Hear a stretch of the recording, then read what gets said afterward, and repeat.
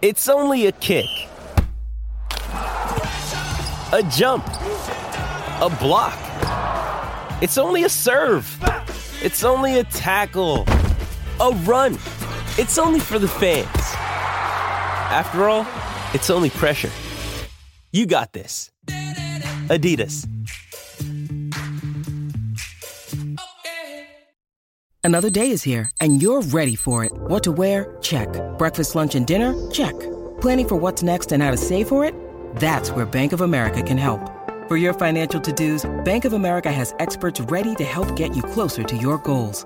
Get started at one of our local financial centers or 24/7 in our mobile banking app. Find a location near you at bankofamerica.com/talktous. What would you like the power to do?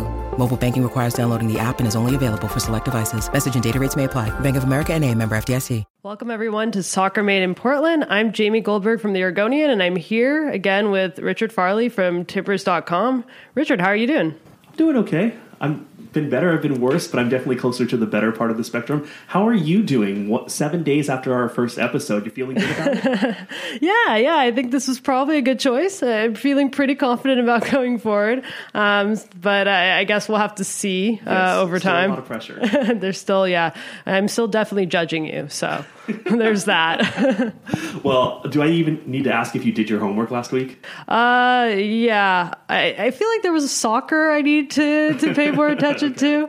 Okay. Unfortunately, we'll come back to New Edition at another time. There's a lot of soccer to talk about this There week. is a lot of soccer to talk about it. I guess let's start with the Timbers. The Timbers' 6-game winning streak came to an end. They drew the LA Galaxy 1-1 here at Providence Park on Saturday. They are still unbeaten in 7 games. Our predictions, I wouldn't say they were great. I predicted a Timbers 2, Galaxy 1 result with a Blanco goal and assist. That did not happen. And Richard predicted Timbers winning 3-1.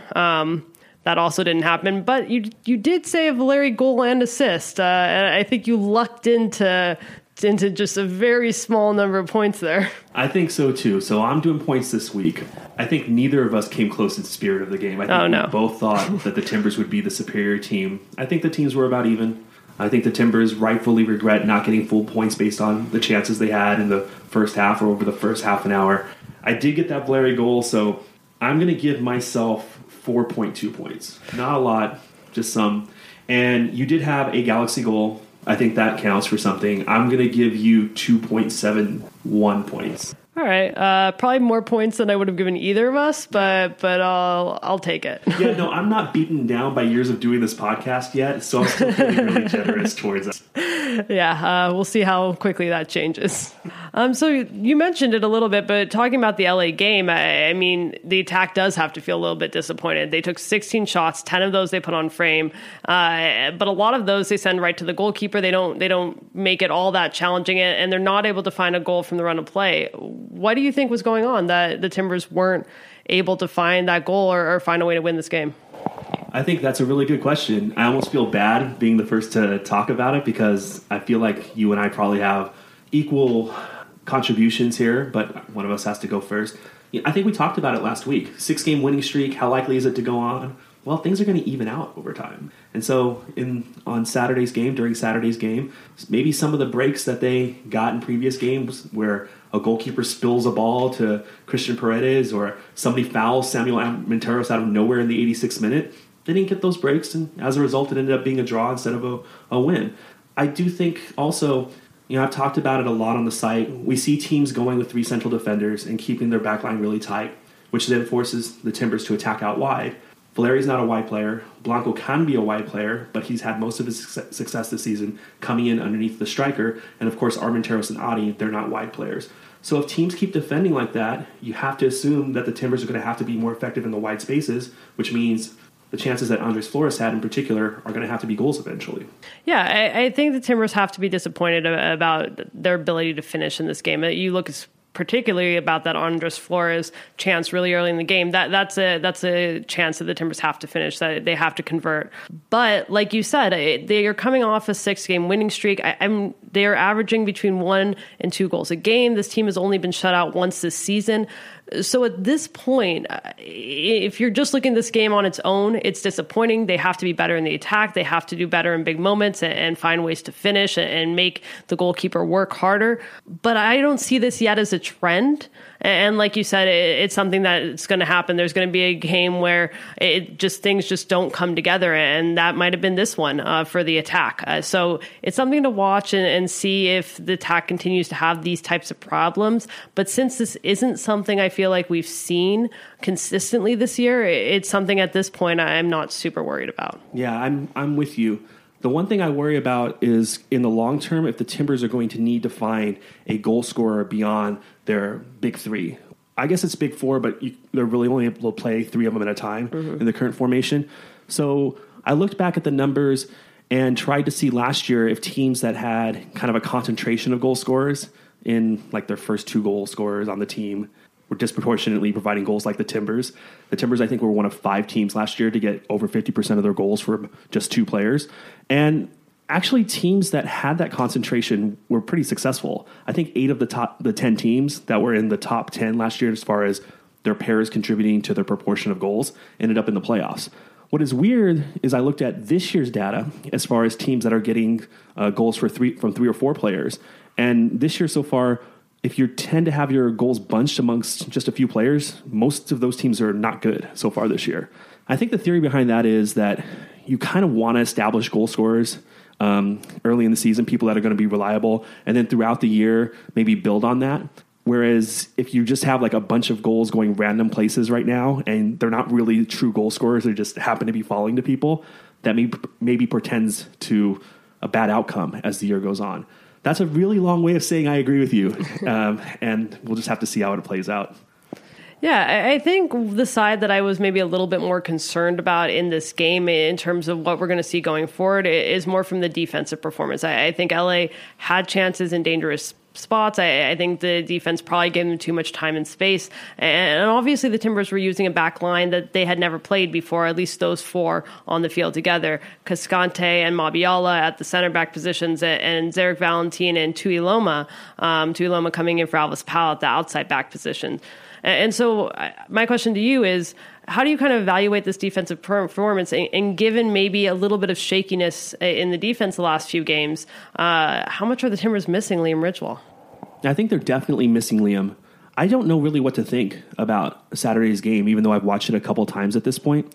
When I watched it the first time, I thought LA was generating poor chances from good spots.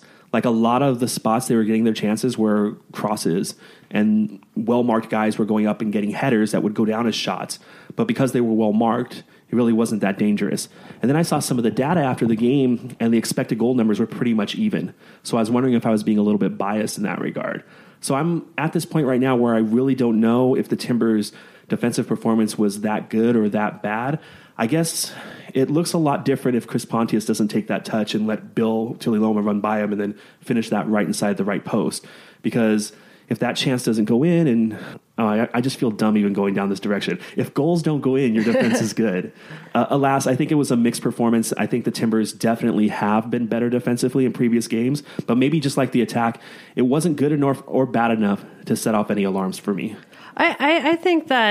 I think for me that against a better team, the Timbers would have been punished more. I think that LA is a good attacking team, but they were missing 3 key players to international duty, and then they're also only playing Zlatan for 18 minutes. And so this is a very weakened LA Galaxy attack, and I felt like they were able to get in pretty good spots around the box. Zarek Valentin after the game said it, particularly in the first half, that he thought the defense really did not play well. They were too loose. Their communication wasn't as good as it needed to be. The communication for me was something that I seemed like, and obviously you don't know as much watching from the press box as you would know on the field, but it seemed like something that might be a little bit of concern. And I think that's one of the reasons, not having Liam Ridgewell in there is problematic for this team in terms of maintaining their shape, in terms of making sure they're staying tight on defense and not allowing these openings in dangerous spots. So for me, I think it is more of a concern than it is for you going forward. We'll find out, hopefully. We don't have an update yet, but we'll find out hopefully when Liam Ridgewell is going to be coming back. And I think that'll give me a bit more confidence in this defense. But right now, I think with the changes on the back line, with the lack of consistency there, and maybe not that leader in the center back position that the Timbers need, I'm a little bit worried going up against some better teams, how this team's going to do. Hearing you describe that and describe what Zarek said did remind me of one thing that came to mind when I was breaking down the Chris Pontius goal. I sensed a lack of urgency. Definitely players assuming that, well, I don't want to say definitely because I'm not in their head, but based on how they were acting, how they were not sprinting, how they were not acting as if their contribution was going to be needed, it looked like players were assuming that their teammate was going to get the job done. That's fine. You always want to have faith in your teammate, but defensively, you also have to be prepared for what happens if the next thing doesn't go right. And it seemed like on that goal, particularly as that ball goes from right to left across the line to find Chris Pontius isolated on Bill Tuiloma, a lot of people just assumed that Bill was going to be able to do that job. And maybe if Chris Pontius doesn't take that touch and doesn't hit it perfectly inside that post, yes, the job gets done. But I think that lack of intensity is not something that we've seen in the last 6 games from the Timbers. Particularly after the Orlando game and the Minnesota game that they won here, but in the second half, defensively looked a little bit shaky. I think we saw the group kind of come together and really say, we need to put together a 90-minute performance. And that, what we saw against the Galaxy over the first 20 minutes, or maybe just like a sliver within that 20 minutes, hinted to me that maybe a little bit of the intensity had died off amid that 6-game winning streak. I think one of the other points that came out of the game, and we got a lot of questions on this, I didn't write down. I guess a moose was one of the questions we got, but we got a few questions on the same thing, which is, why do you think we saw no wingers in the 18 on Saturday? No Asprilla, no Arboleda. I think this question became a bigger deal because late in the game when the Timbers should have, we assume at home, trying to be pushing for that late goal to try to get the win, they subbed on Marco Farfan into the midfield, something that I think they had to do because they didn't have a winger on the bench that they were able to put in maybe a wide attacking position. And so I think that was a concern in the game and something a bit strange. Just to talk a little bit about it first, this was something that I pointed out after the game. I asked Savarese about it in the post-game press conference. His response was essentially that the club rewarded the players who he felt performed the best in training.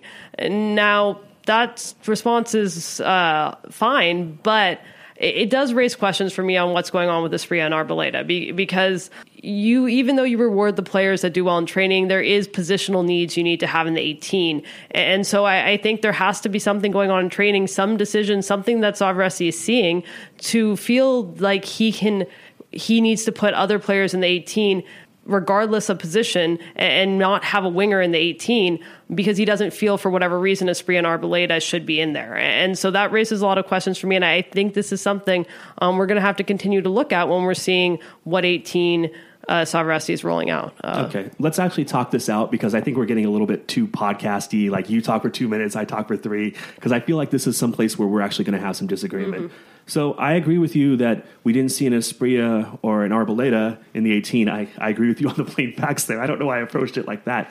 But when we're talking about players that can play wide, Sebastian Blanco played as a winger all of last year. And obviously he hasn't done that this year, although he did start there at the beginning of this year before the formation change. Samuel Armenteros had to play wider once Adi came in for Valeri. He's not really a winger, more of an outside forward, but in preseason he did play wide in a 4-3-3 for a little bit. So he could play there. Andres Flores could also play at that position too. We saw that a little bit in preseason. And Giovanni Savarese has talked about how he can play so many different positions. I think with Marco, and I think Giovanni Savarese said this in response to your question on Saturday, that it seemed to be as much a defensive substitution as an attacking substitution, which probably seems weird from our point of view because it was a 1-1 game late at home. But maybe Savarese saw something to where the left side of the attack was going to be exploited. Against LAFC here, Zarek Valentin talked about how LAFC started loading up on Zarek's side, and they brought Andres Flores in to help reinforce that. Andres Flores eventually had to go to right back in this game after Bill Tuiloma went out. Maybe Marco Farfan was coming on as protection, and maybe not the ideal substitution Giovanni Savarese would have made, but in those circumstances, maybe he felt the defensive substitution was what he needed. So much for not being podcasty. I think that was like 90 seconds. I mean, Yeah, I think there are definitely different perspectives to look at this. And obviously, it is important for him to reward the players that are performing well in training. That's something that he said is important. But I think he just limited his options by not having a winger on the bench and put him in a position where maybe he had to think more defensively late in the game or had to think differently based on the personnel he had available. And so for me, it did raise questions because that is something we usually see. We usually see a winger on the bench. Clearly, they can move Blanco around, but Blanco's also potentially a player that might need to be subbed off for one reason or another. So it's still something that stands out to me. We'll see how it kind of works moving forward. But yeah, I think usually you expect from teams to have a winger on the bench. And I think that's why your question made sense. I would also say this. Dairon Aspira had been on the bench. He's been on the bench for most of the games this year. Lately, he's been down at T2. Do you feel like the times he was brought on as a substitute have led to positive contributions? I have to think back on the times he's brought on. I feel like there's at least a few times that I've pointed to him and thought he's brought something more to the team. I know he has, obviously, in the past. I think his history with this team shows that he's capable of bringing something in the attack. But, I mean, thinking back, I don't feel like he's seen all that much time this year or necessarily contribute all that much off the bench, but we know what he's capable of doing in moments, and he does, provide just something different to bring in late into a game into the attack that potentially could help the Timbers if they're driving for a late goal. I think that's fair enough. I think I can see both sides on that. I understand the curiosity. When I think about Savarese's decisions, they all make sense to me, but ultimately, even if you support his decision, it comes down to sacrificing some flexibility as far as the attacking options you can use late in the game. And maybe that was a good trade-off, but it's one that at least deserves an explanation, right? Yeah. So we'll be following up on that. Another thing we're going to have to be following up on is the injury updates. We don't yet have any. I know a lot of people are wondering on Vitas in particular because he's a player we just haven't seen in a while. All I can say on that is he's been training with the first team, and that's been for a week or so now, maybe two. And Savarese has just said that they need to feel like he's fully ready to contribute to the first team in terms of his fitness and health. And so that's a little bit of a strange one, and we'll have to see how it goes. But he is back in training and fully out there with the team. Should we move on to Open Cup? Yeah, let's move on there. So I want to ask you, how much do you care about Open Cup? Very, very little. We have a team from San Jose, and you still can't care about it that much.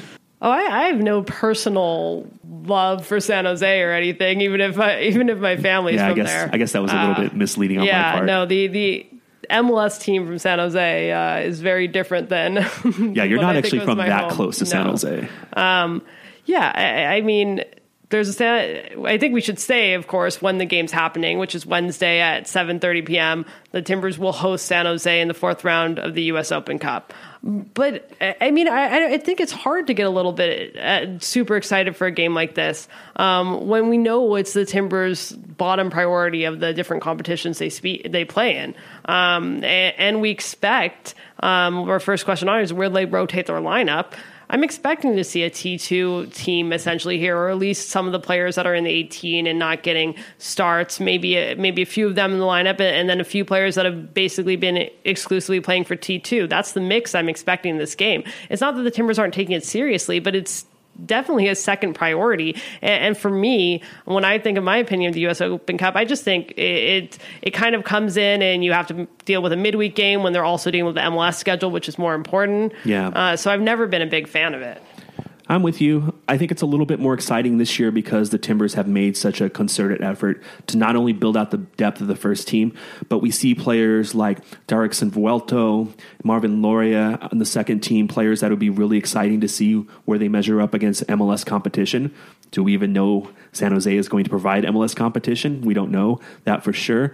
There are other players like Renzo Zambrano down there who it would be interesting to see play. And then there are the players, some of whom we saw in the 18 on Saturday, who would be very interesting to see how they do at this level. So players like Foster Langsdorff and Eric Williamson, Modou Jadama, I would bet that they play. I guess my bet is that the players who started on Saturday are very unlikely to go, except for Diego Chara for unfortunate reasons. Diego Chara picking up a yellow card against, what was the opponent? LA Galaxy. It's so far ago. So he's likely to play tomorrow. We don't know for sure. We'll ask in a few minutes. But I think the only excitement for me is seeing how those players blend into the environment with a bunch of other first team players, and we can get a little bit of an idea as to how far they are away from contributing to the first group.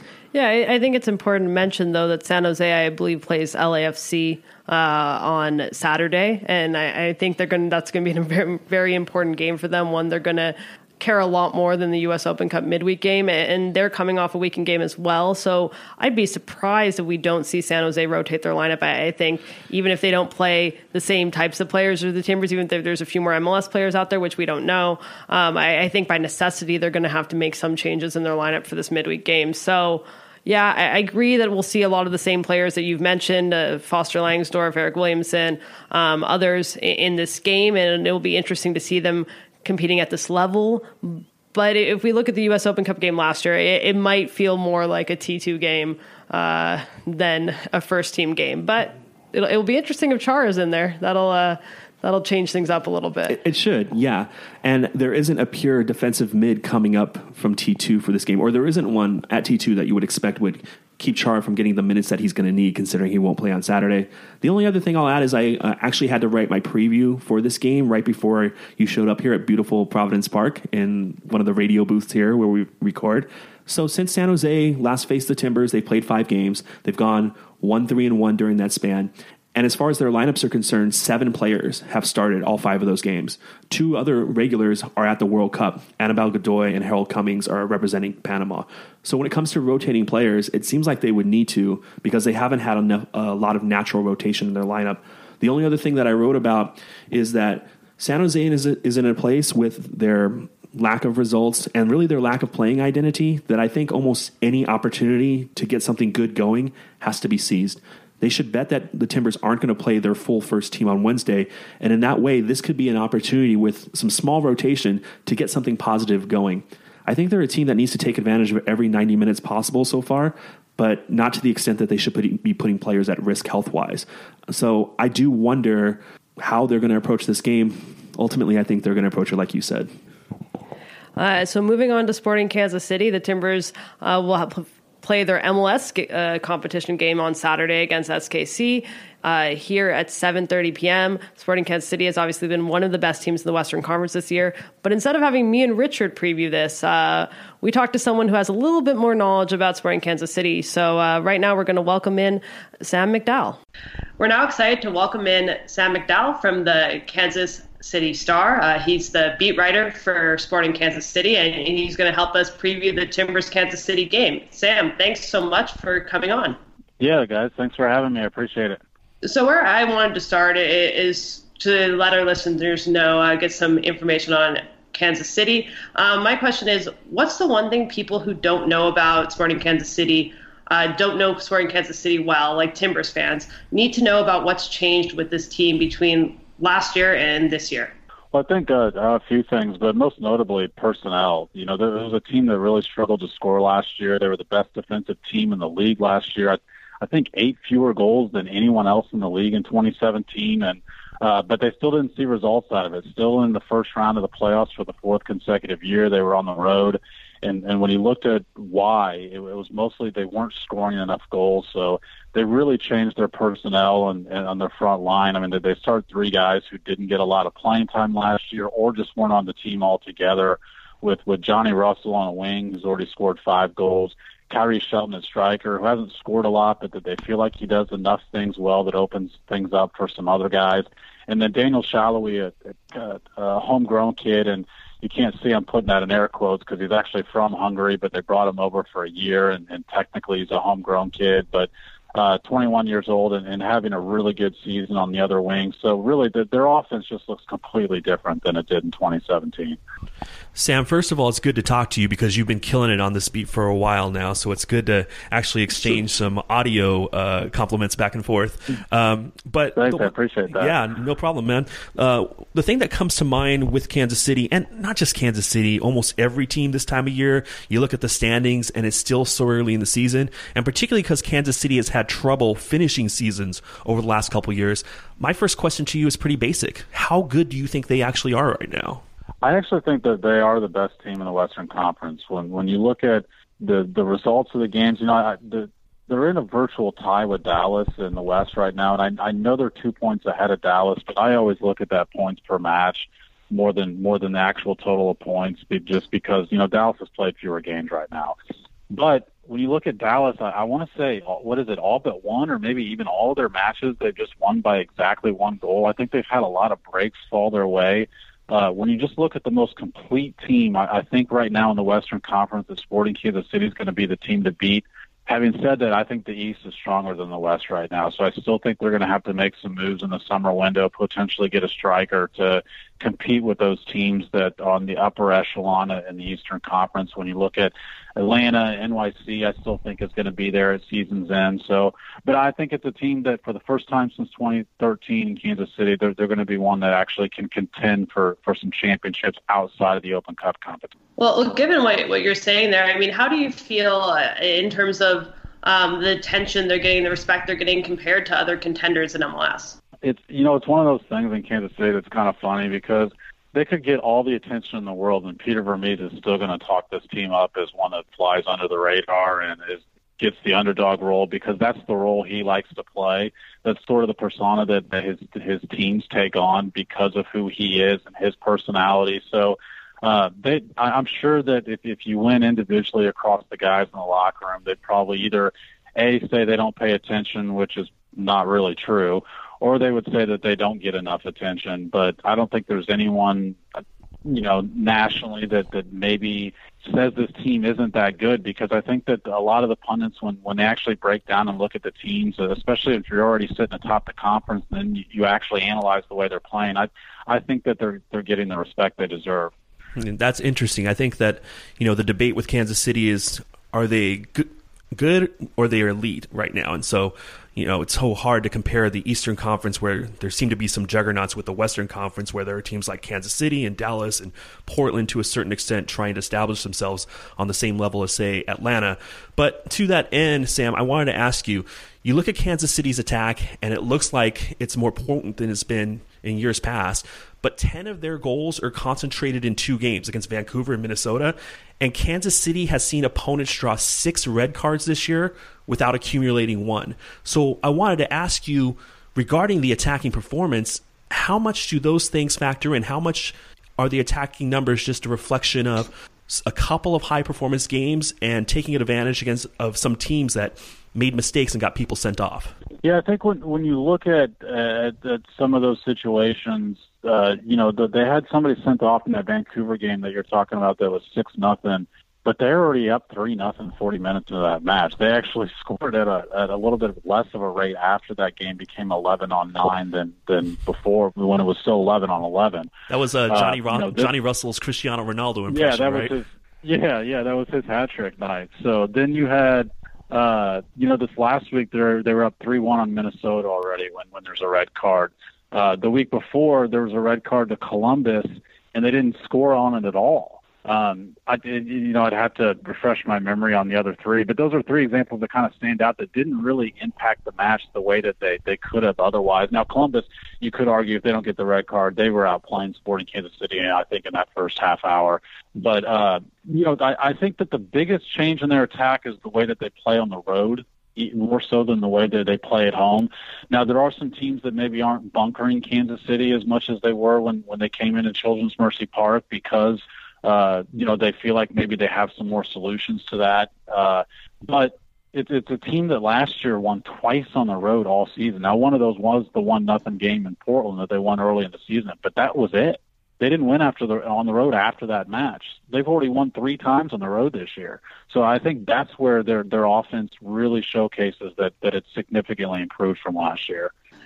So what do you think this team's best attacking group is going to look like come year's end? It's a really good question, because I think that I'm still confident that Sporting Kansas City is going to have a new striker sometime in the summer window. Now, I also said that they'd have somebody new in the off season, and you can imagine how that was taken from, Twitter mentions and things like that when that didn't happen. But I still think that Sporting Kansas City gets somebody in the summer window that's going to play striker for them by the end of the year. But Daniel Shalhoub and Johnny Russell are playing so well on the wings right now.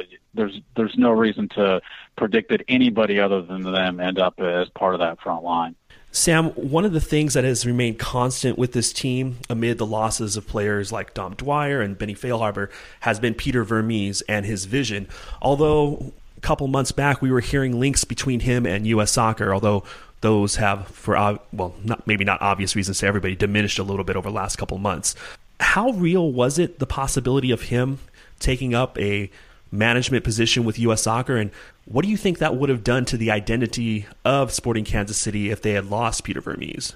I don't really even know if that's a question that Peter knows himself. He did talk to U.S. Soccer, and they asked him questions about both the GM position and the coaching position. I asked him whether or not that was for a dual role or one or the other. I think he felt like it was more interviewing for one and then interviewing for the other rather than a dual role. I'm not sure exactly how attractive that position would be to Peter Vermes. He's a guy that likes to be in control. He's a guy that likes to make all the decisions. And if you put him in a role where he's only allowed to make some of the decisions, he maybe doesn't have full control over the roster that he's coaching, or he's got control over the roster, but all of a sudden he's not implementing the X's and O's strategy on game day. I don't envision him in that type of role. I don't know how attractive that would be. My guess is that, when he talks to U.S. Soccer about it, and of course, he's pretty tight-lipped about the exact nature of that conversation. But my guess would be that, he would present something that would be similar to what he has in Sporting Kansas City. And I don't think that U.S. Soccer wants something similar to that. With Jurgen Klinsmann having basically full control, I don't think they're looking to bring in somebody else like that. So I don't know how great of a fit that would be. But certainly if he left Sporting Kansas City, while I think they have guys on staff that might be promoted to the positions that he holds, it would be a significant, massive loss. I don't think you could understate just how important he's been to this club. I mean, he's the technical director, the coach, but he also, it's his vision that ownership bought into to establish the academy. We saw some young kids play over the weekend, and you're starting to see, the product of that vision trickle in here. So he's by far the most important figure, I think, to this club. Before we let you go, I just want to get your thoughts on the Timbers and what your prediction is, if you don't mind giving it, for the game Saturday.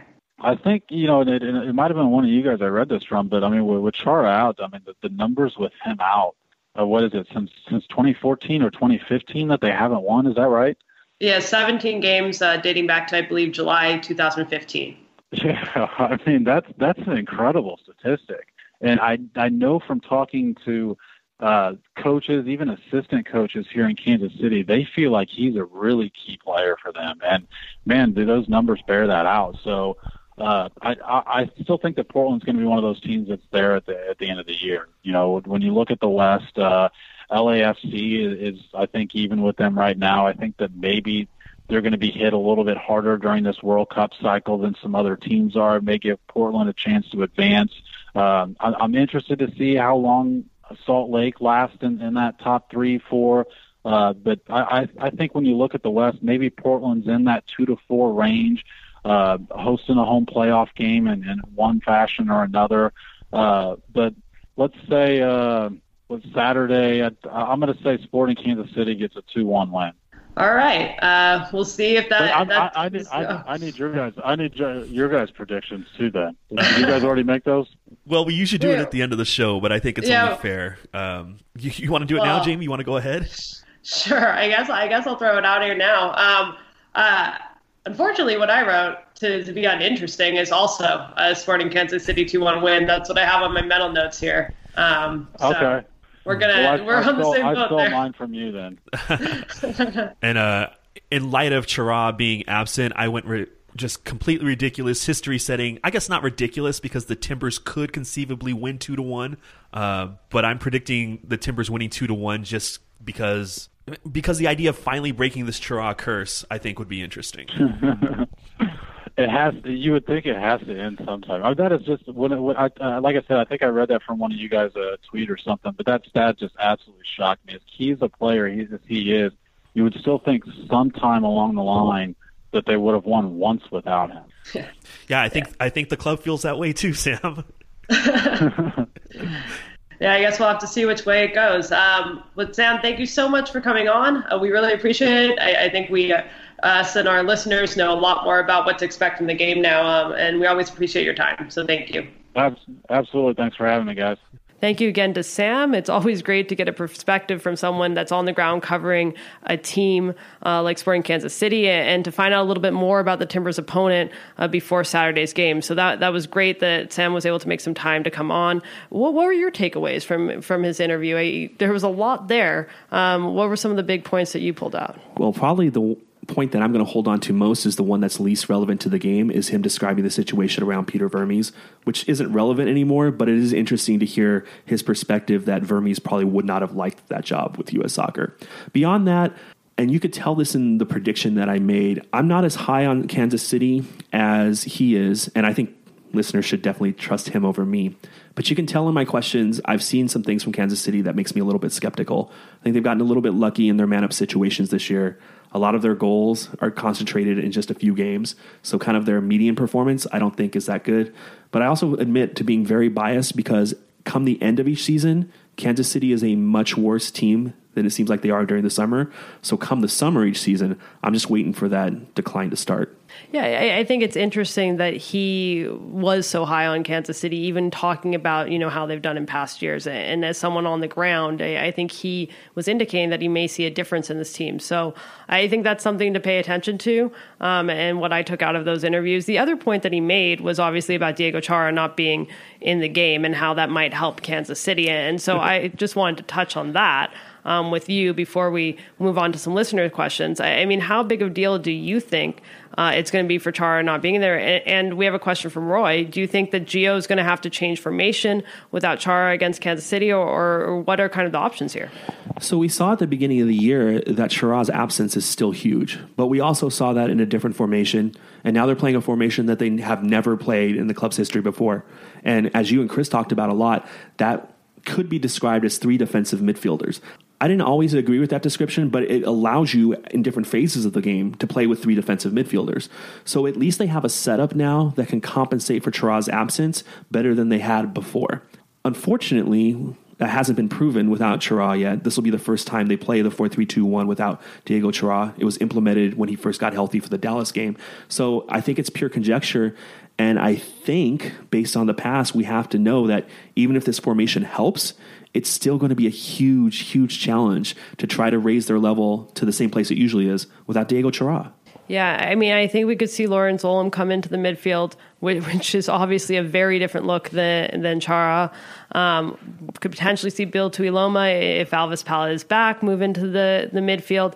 But, I mean, with Andy Polo also gone, with Davi Guzman also gone, I think the Timbers' options here are a little bit limited. And so for me, it's particularly worrisome. I'm not sure that we'll see a formation change. I think, as you said, they might just stick with what's been working and just try to put some players in. But it's going to be a very different look. And my confidence level definitely isn't super high right now. I'm glad that you brought up Bill, though. We saw Bill's versatility this weekend going out to right back.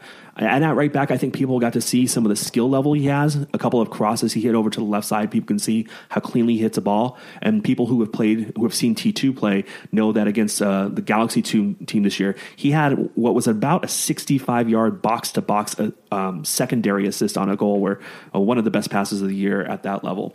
But he can also play in midfield, and that kind of distribution could really help switch play from there.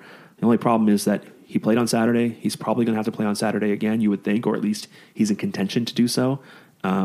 And Lawrence Olin probably needs some time. So that kind of feeds into our next question a little bit, because we were talking about formations.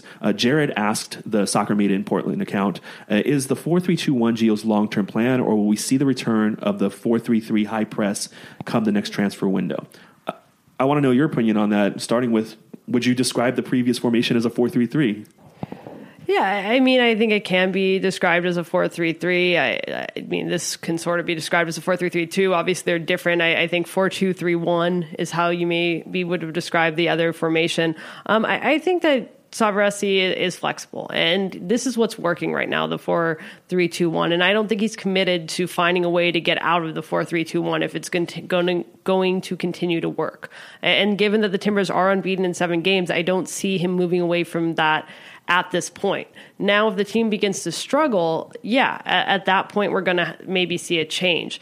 But I think for the moment, it's a formation that's working. It fits, I think, the personnel that he has at the moment. I mean, if they moved back to maybe the 4-2-3-1, I think that would fit more with maybe Andy Polo coming back, because we do know that he can provide some more of that width as a true winger and maybe some more of that pace in the box. And so I think if they're going to move back to that position or formation in terms of personnel, it doesn't make as much sense with Andres Flores sort of filling that role right now as it does when Andy Polo comes back in.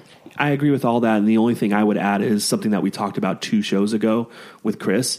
There's this give and take right now between teams figuring out how to solve this 4-3-2-1 formation and what the Timbers will then have to do once that happens. And I don't think that give and take has reached its conclusion yet, although each week I do think we see that inching forward.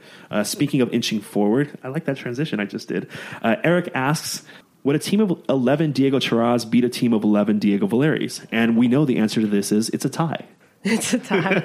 I'm not sure. I actually think a team of Diego Charaz might be beat a team of Diego Valeris, and that's just because I think that Valeri would struggle against that defensively, and so the Charaz would be able to find a goal. It might not be a spectacular goal, although Chara has had a few pretty spectacular goals when he pretty does. Much only scores spectacular so maybe goals. It would be a spectacular goal, but I think the defense that Chara would be able to provide is going to win out in that game ultimately. So a team of 10 Charaz and 1 Valeri against a team of 10 Valeris and 1 Chara. A team of I don't know. The Charaz just need 1 Valeri, don't they? I mean, I think so. I think that's all. Yeah, I think the Charaz with 1 Valeri. I mean, then they have their goal scorer, and then they can defend the rest. And yeah, I think that one would probably be more lopsided. The final question before we move on to our hot takes. Over under for Adi total goals this year. Does he even sniff double digits? It's hard. I mean, it depends what direction he goes in terms of whether he's starting or not, and how many opportunities he gets. I think that we're going to see more from Adi this year, but I wouldn't be surprised if that total is. I think 8 might be a decent guess. 8.5 over under on 8.5. I think he's going to go over 8.5, but it's probably going to be pretty close.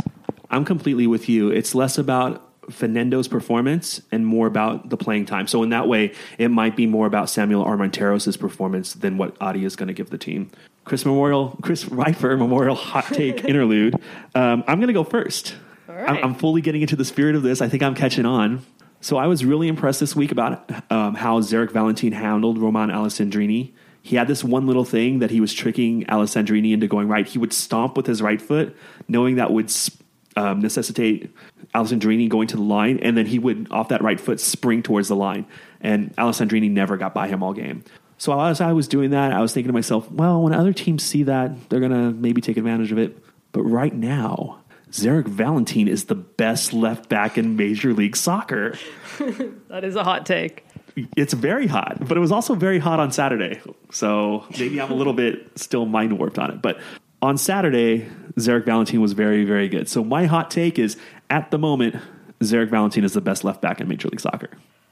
Yeah, I think that's a pretty hot take. I think that I think most teams, when they're looking at a left back, if they were to sign their ideal left back, even looking at the performances Valentin's putting in, I still don't think he's providing the width and coming into the attack as much as any team in MLS would want their left back to be able to do. And so, yeah, I think he's putting in some really good defensive shifts right now. I think he brings a lot of leadership and communication in the back line, especially with Ridgewell out. I think that's necessary for the Timbers. But going forward, there's a number of left backs in MLS that are better at him than that. And I think when you're looking at a complete left back, you have to have that. So how hot was my take then? It was very hot. I think it was very hot. Thank you very much. That is... Try to keep up, Jamie Goldberg. How hot is your take going to be? You are understanding the concept of the segment. I don't know if I understand it quite as well because I think it's going to be hard for me to live up to anything close to that. But I did want to rant a little bit about this next topic, which is why I put it here. It's probably not quite as hot, but... I think this has been brought up a lot this week, but I think MLS needs to rethink playing midday games in the late spring and summer, even if it costs the league a national TV game here or there, because I don't think it's a good product. I think the first half of that LA Galaxy game was pretty good overall in terms of an enjoyable soccer game to watch. I thought both teams looked gassed in the second half. And I think when you look at the Seattle game earlier this year, I think that entire game was hard to watch because both teams, because of the weather, were not at their best. I mean, it's 80 degrees outside in Portland. It's probably over 100 on the turf. It is very warm down there. And you even saw Sebastian Blanco taking off his cleats maybe 20, 30 minutes into the game, I think, just to take them off and put some water in them and put them back on because it's that hot trying to run around. And so, yes, the league is going to get this opportunity because that's the time that's going to work for national TV to showcase these games in front of a national TV audience. But is that really the product that you want to showcase? I don't think so. And so ultimately, if it means sacrificing a few national TV games, I think that's worth it if it means we're going to get better games overall. I tend to agree with you. I want to take this beyond just being a turf issue. Obviously, as you described, that's a part of it when it comes to Portland, as are the fans, because the fans create an environment that means ESPN and Fox are going to demand have home games at Providence Park on in times that fit into their schedule. But we also see this being a problem in other places and in other leagues too, quite frankly. Houston, this is a problem. Kansas City, we've had problems with heat there too. It's not like it's just a Portland issue or just a turf issue. And I think to the NWSL, where they are scheduling games really more around the idea of trying to get as many fans in the stadium as possible at some points. And almost every game in Houston ends up being just a dire affair. And I feel bad almost for the Houston Dash players because they don't get to show how good they are a lot of times because the games become a war of attrition and a battle of endurance rather than a show of skill. And I think there does need to be another solution somehow, some way. But as we both know, given the nature of the TV contracts for this league, that's probably not going to happen very soon. Yeah. So your take was ice cold, ironically, or paradoxically, not ironically, paradoxically. But we started talking about the NWSL for a little bit. Should we talk about the Thorns? I think we have to. Well, look, I actually, this is a good week to talk about the Thorns because usually throughout the course of their history under Mark Parsons, it's been pretty steady results. Last Wednesday was not a steady result. No, maybe we have more to talk about and more to analyze if that's something we want to do. I mean, the Thorns fell 4-1 to the North Carolina Courage at Providence Park. That was their most lopsided loss at home in the Mark Parsons era. North Carolina continues to be a step above every other team in the league. They are creating, I think, it's not going to be surmountable distance between themselves and the rest of the league in terms of the standings. To note, Catherine Reynolds made her 100th appearance and scored the lone goal for the Thorns. That was her first goal of her NWSL career, so that was fitting for her. But obviously, the result was probably not something she was very happy about. Our predictions were wrong. Don't say. I predicted a North Carolina. Well, I did get the North Carolina win. I predicted that the North Carolina would win 1-0 with McDonald goal. McDonald did not score a goal. I did not get the sort of feel of the game as it turned out.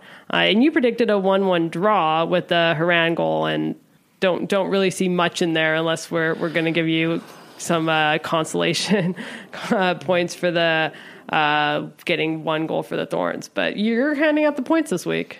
I think I deserve some consolation for that, but not as much consolation as you for actually getting the North Carolina win. I feel like predicting a Jessica McDonald goal looks really bad considering she missed 2 sitters from probably a combined range of 4 yards. So at the same time, you have to get points for the win. I feel like we were more off on this than we were the Timbers game. So I'm going to give you 3.1 points. Still not a lot in my mind, but still optimistic, Richard, here. And I'm going to give myself 0.7. All right. I still felt that both of us, I think that's fair enough. I felt that both of us didn't really get the feel of that game. No, I thought we both thought this was going to be, particularly based on the recent history of these teams, a grinded out affair. Mm-hmm. And it certainly started that way. I think I was sitting next to you for this one. I always forget because we sit next to each other for one set of games and not the other. Yeah. I think about 25 minutes through this game, I said to you, there's going to be no goals in this game. Yeah. Then the penalty came, and then the second half breakdowns came. And to me, it really felt like not quite a game of 2 halves, but more like a game of 50 minutes and then 6 minutes of ugh. Yeah. I think that the Thorns had a breakdown that's been more characteristic of them this year, but generally overall in the Mark Parsons era hasn't been something we've seen. And to concede 3 goals in 6 minutes is something they have to be really disappointed with. Tyler asks, I think this is a good place, a good talking point to jump off of. Anyone who's been following the NWSL this season knows how dominant the Courage have been. But that being said, how alarming is this result for the Thorns, especially at home? Well, I don't think it's alarming from the Thorns' perspective as much if you take their performance in isolation, because although they had their bad moments, some defensive breakdowns, could have converted better in attack, I didn't think they performed that much different than they had throughout most of the course of this year. So if you weren't alarmed by a 1-0 win in Washington or a 1-1 draw in Utah, I don't think you should have been alarmed by Wednesday's performance. The problem is they went up against a team that has played better than I've ever seen a team play in the NWSL, which I've covered this league since its existence, thankfully, because it's less than 6 years. But what we saw on Wednesday is a team that, if they played like that every week, would be clearly the best team that this league has ever seen. So the alarm that Thorns fans need to have is the gap between North Carolina and the Thorns, which a lot of people coming into Wednesday's match probably thought was small or could be small, is actually huge. And it's huge between almost every team in North Carolina at this point. The questions that we have to ask ourselves as the season goes on are, how much improvement does Portland need to make between now and game 25 in order to catch the Courage? And is it even possible in that short amount of time that they can reach that level? Yeah, I mean, they're not going to catch the Courage in the standings. No one is. I will be shocked if any other team wins the NWSL Shield. I feel like the Courage have that locked up unless they start just playing 5 versus... Yeah, this is more 11. About when you step... So say the Thorns end up being the 4th seed and Carolina has the 1 seed. Have you caught them enough in terms of what you're actually capable of doing? And I think that's the challenge right now that Seattle, Chicago, Orlando, and Portland have. Seeding matters a little bit. You want to get to that number 2, but I think any of those coaches would rather have a better team and go on the road for the playoffs than make short-term sacrifices just for the sake of that home game. Yeah, I mean, I don't know if the Thorns are going to get to the point where they can catch the Courage in terms of being able to potentially beat them in the playoffs at this point.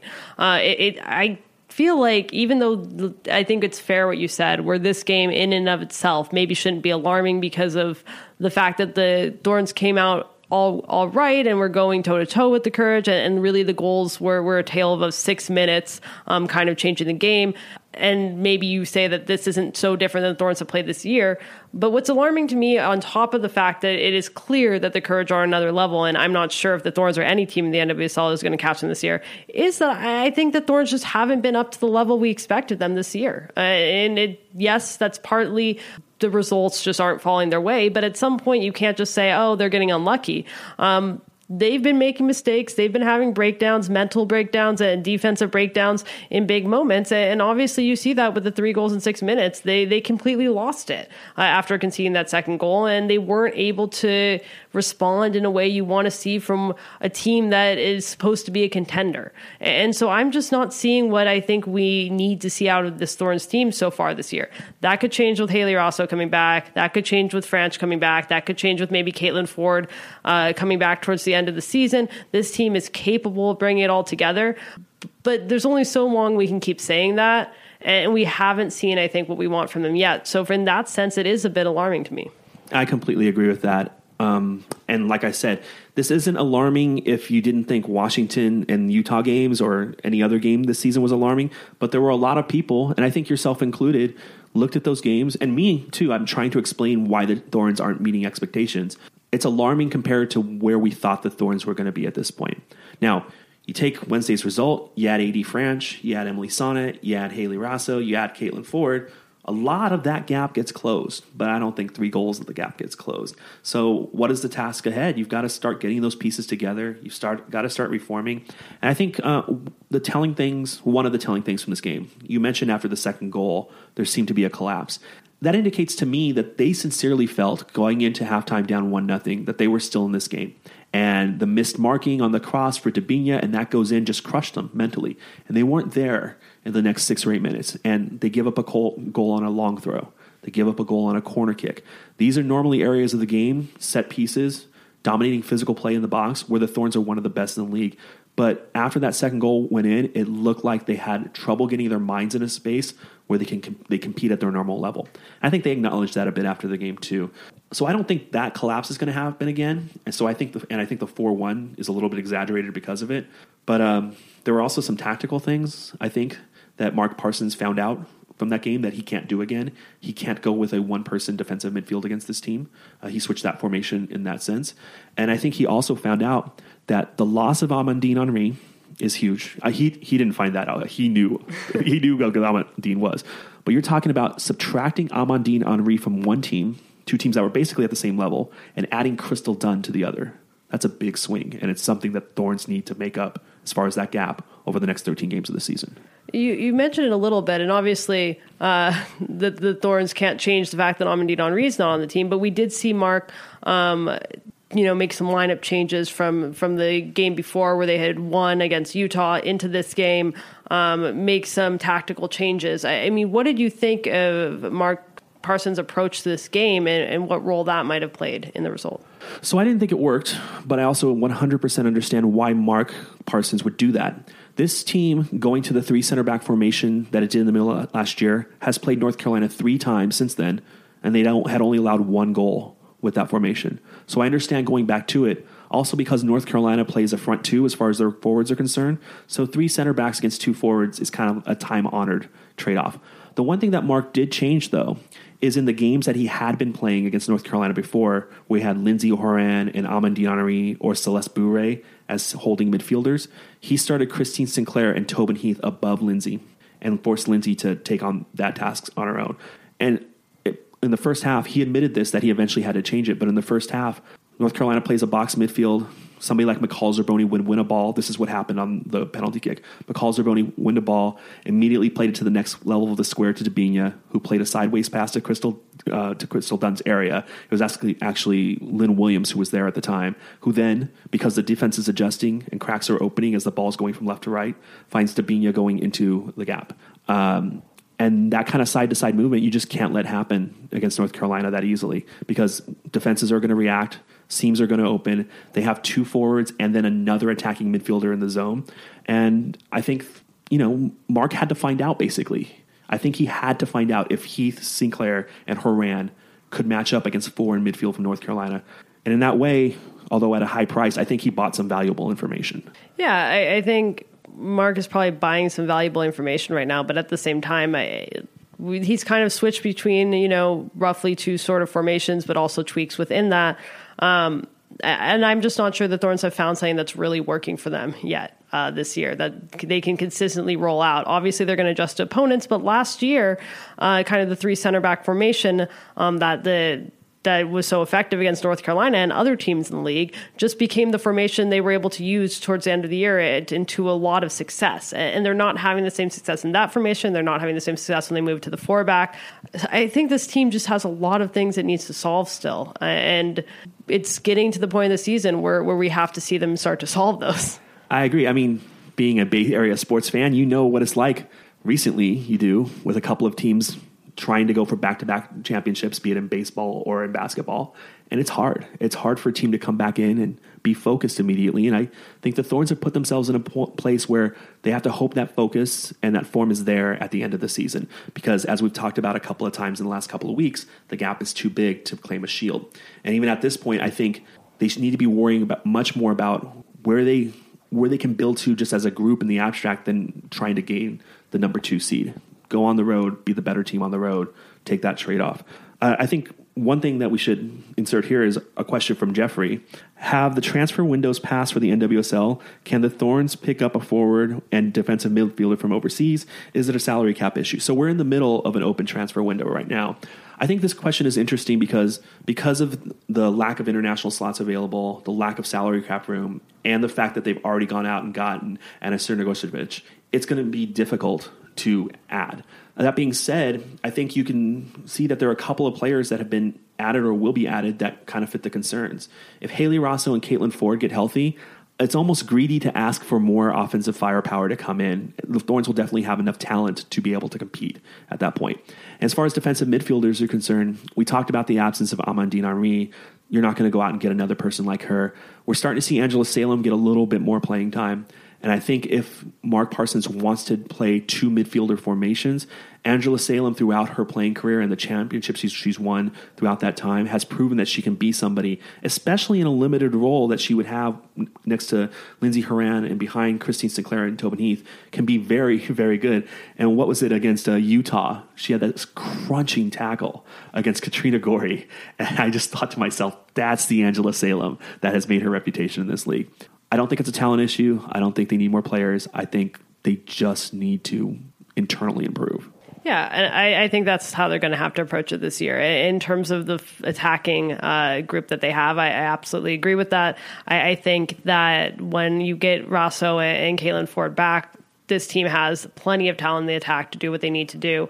The questions at defensive midfield, I think, are still there. With Amandine Henry gone, with Ali Long obviously not on the team as well. I think that's something that we're going to find out, whether they have the personnel to be good enough in defensive midfield. I don't think we're going to have a change this transfer window during the season. But if this season ends up being an unsuccessful one, I think that's definitely an area they're going to have to look at in the offseason. Absolutely. Okay, we've gotten some of our predictions out there, thanks to Sam McDowell prodding us. We were in a weird situation because Sam, when he asked us for our predictions, we looked at each other over Skype and immediately were like, we're not supposed to do this right now. But also immediately concluded that, well, it'd be really rude if we said no to his questions. So just tell me the logic behind your prediction. For the Kansas City game on Saturday, like I said, I predicting 2-1. Kansas City win. I'm going to, my side bet, throwing in there some new info. These. I'm going to say an Audi goal. So maybe we can start going to that over-under and seeing if you can build up the goals there. But yeah, I just think it's not too different actually from what Sam said. I think Chara not being in there is huge for the Timbers. I'm not confident in the defense right now without Liam Ridgewell, and adding in no Chara. And given how well Kansas City has done this year, I just think that's going to be too much. I don't see the Timbers being able to overcome that. I think at home they're going to put in a competitive game, but they haven't shown they can win without Chara, and the defense has been shaky enough as it is. So I think Kansas City's going to find a way to win this one. Yeah, I'm going to tell the listeners, don't buy into my prediction on this one, because I kind of went like 85% of the way through a process on this and then stopped because I came to a place that I thought was fun. So when I was researching Kansas City for the content this week and looking forward to Sam coming on, I just saw a lot of warning signs. I saw that they had piled up a lot of their numbers against teams that aren't the best in the world. We're playing down men. They're currently without Felipe Gutierrez, who is their leading goal scorer still, but they performed fine without him. I'm not so sure that what we're seeing as far as a hot start isn't their typical hot start. With the Timbers, Chara's absence is absolutely huge, but the Timbers have been able to consistently score goals of late. Chara's played a kind of a part in that too, so that's a little bit scary. I do buy into this formation idea, and I also think that the Timbers have responded to challenges this year in a way that makes me think that if they embrace this as a challenge, this week as a challenge, as far as not having Chara there, having faith in themselves to overcome it the same way that they eventually got their first win on coming back home, eventually beat NYCFC, had that great performance against LAFC, responded when they went to Dallas when things looked so dire after the Red Bulls. Something tells me that this group is going to take up that challenge again. If they had beaten the Galaxy last week, I kind of think maybe they wouldn't think this week was such a challenge. But I think being humbled a little bit by the Galaxy, I'm going to go with 2-1 Timbers. Now, my normal process, I would have walked through all the Timbers issues too in my head and then predict something different and said, oh, Chara's big. I'm going to downgrade this to 1-1. But I'm just going to go with the storyline here and pick 2-1. And what's your side bet going to be? My side bet, huh? Do I have to have one? No. I'm going to go with Andres Flores getting the same chances that he got against LA, but actually converting one this time. Her first MLS goal. I'm going with that. I'm going for high point value on this one too. We talked about this last week. I'm going for a long shot here that if this comes good, I'm going to be demanding a high score from you. All right. Well, I think Timbers fans will be a lot happier if Flores converts the same chances he had against LA. We don't have any Thorns game to predict because the Thorns are taking time off for the international break. They won't play again until they go on the road to Chicago on June 16th. But we do, before the Kansas City game, we are going to have a U.S. Open Cup game here. We talked about it a little bit, but we do have to give our predictions for that before we go. So what are you thinking? Timbers versus San Jose, 7:30 Wednesday in the U.S. Open Cup. I think we're going to have two second-choice teams. Giovanni Savarese has done a good job of mixing in a lot of his second-choice players already this year, so they're kind of at a decent level. T2, we've talked about a lot, is more talented than ever, so the drop-off isn't that severe. I look for the Timbers against a San Jose team that I do expect to rotate, even though if I were their coach, I'd probably find an excuse not to. I look for them to win 3-1. And again, swinging for the fences here, I'm going with Madu Jadama off a corner kick in the first half. All of those things have to be true for me to get points. And if that happens, I want triple-digit points. That's a lot. That's a lot of narrowing down there for me. Heading in a corner kick in the first half. That is... okay. Yeah, that would be a lot of points coming out of a U.S. Open Cup game. So now you have a reason to care about the U.S. Open Cup. I actually do so much now. Oh, my gosh. I'm also kind of banking on the idea that both teams are going to rotate, and it's not just going to be the Timbers that are rotating. And based on that that T2 has done well this year, that we've seen the depth the Timbers have, I'm more confident, I guess, in the Timbers' depth than San Jose's potential depth. So I'm going to go with the Timbers 2-0 win. Foster Langsdorff, who I expect to start, is going to get his first goal for the first team. Sounds like that would be some big news if he did. Yes, I hope that happens, but after Madu Jadama scores. In the second half. It has to happen in the second half. All right. Well, that's all that we have except for the fantasy update. So before we let you go, for those of you out there still in the fantasy group, in third place, we have SFCP Lord with 1,381 points. Second place, we have Racing Club Day. Someday we need to make sure we don't have the end of that name cut off. But that's second place with 1,398 points. And then Beer City FC is in first place with 1,453 points. That's all from us. We're Soccer Made in Portland. I'm Jamie Goldberg. That's Richard Farley. You can find us every week on Oregon Live, Timbers.com, and still Stumptown Footy. And you can also subscribe on iTunes and Stitcher. And until next week, take care.